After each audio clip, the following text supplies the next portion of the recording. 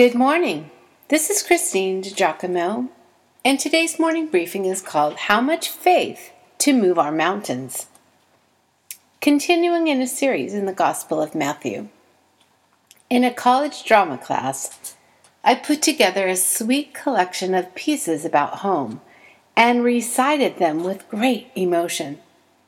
Perhaps I was wistful as I was 2,100 miles from my home at the time. One poem had the line, "It takes a heap o' living in a house to make it home." I've been wondering, does it take a heap of faith for God to do the miraculous? That is, does it take a heap of faith for God to do the miraculous?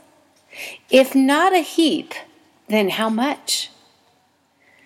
Take a look at what Jesus said to the disciples about what had hamstrung them. Matthew writes, "When they came to the crowd, a man approached Jesus and knelt before him. 'Lord, have mercy on my son,' he said. 'He has seizures and is suffering greatly. He often falls into the fire or into the water. I brought him to your disciples, but they could not heal him.'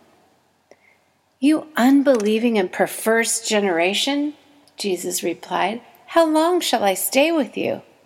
How long shall I put up with you? Bring the boy here to me.' Jesus rebuked the demon, and it came out of the boy, and he was healed at that moment. Then the disciples came to Jesus in private and asked, 'Why couldn't we drive it out?' He replied, 'Because you have so little faith.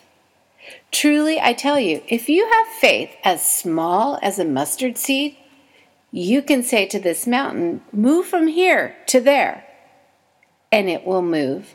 Nothing will be impossible for you." What Jesus said to the disciples defies logic, and I am wrestling to understand it. They have been with the Lord for a good length of time by then, and there is just no way they did not have faith. Plus, Jesus had given them the authority to heal the sick and drive out demons. So what was the problem? Why were they unsuccessful with this boy? Something to do with their faith. Understand that this is not an exercise in semantics. It is something we must get right. As Scripture says, without faith, it is impossible to please God. In Jesus' explanation, he draws a distinction between little faith and faith as small as a mustard seed. Is Jesus just splitting hairs? Isn't mustard seed-sized faith little faith, albeit very little faith? It seems that Jesus is talking about more than just the quantity of our faith. There is something more in the mustard seed piece. Jesus had spoken of the power in a single mustard seed earlier. He said, "The kingdom of heaven is like a mustard seed planted in a field. It is the smallest of seeds, but it becomes the largest of garden plants. It grows into a tree, and birds come and make nests in its branches." The mustard plant in Palestine is a different kind of plant than what we see growing wild and blowing in the wind here in California or on western mountainscapes. In Palestine, this little grain of mustard grew into a tree.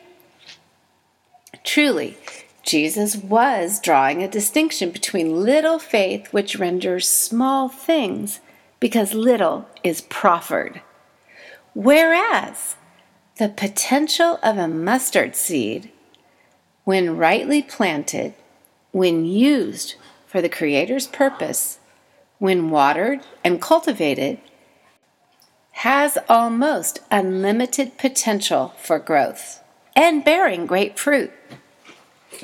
Jesus spurns little faith, but lauds mustard seed faith.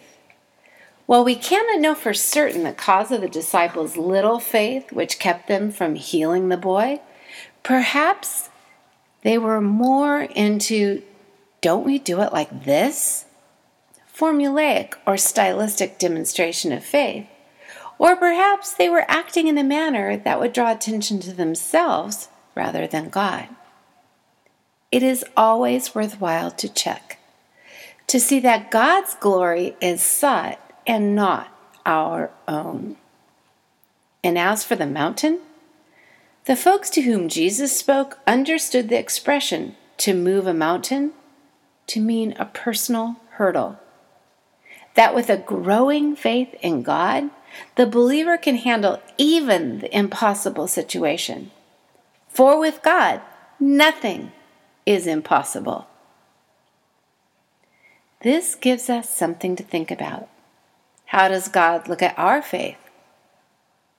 Do you and I live our lives with little faith, having never moved beyond that?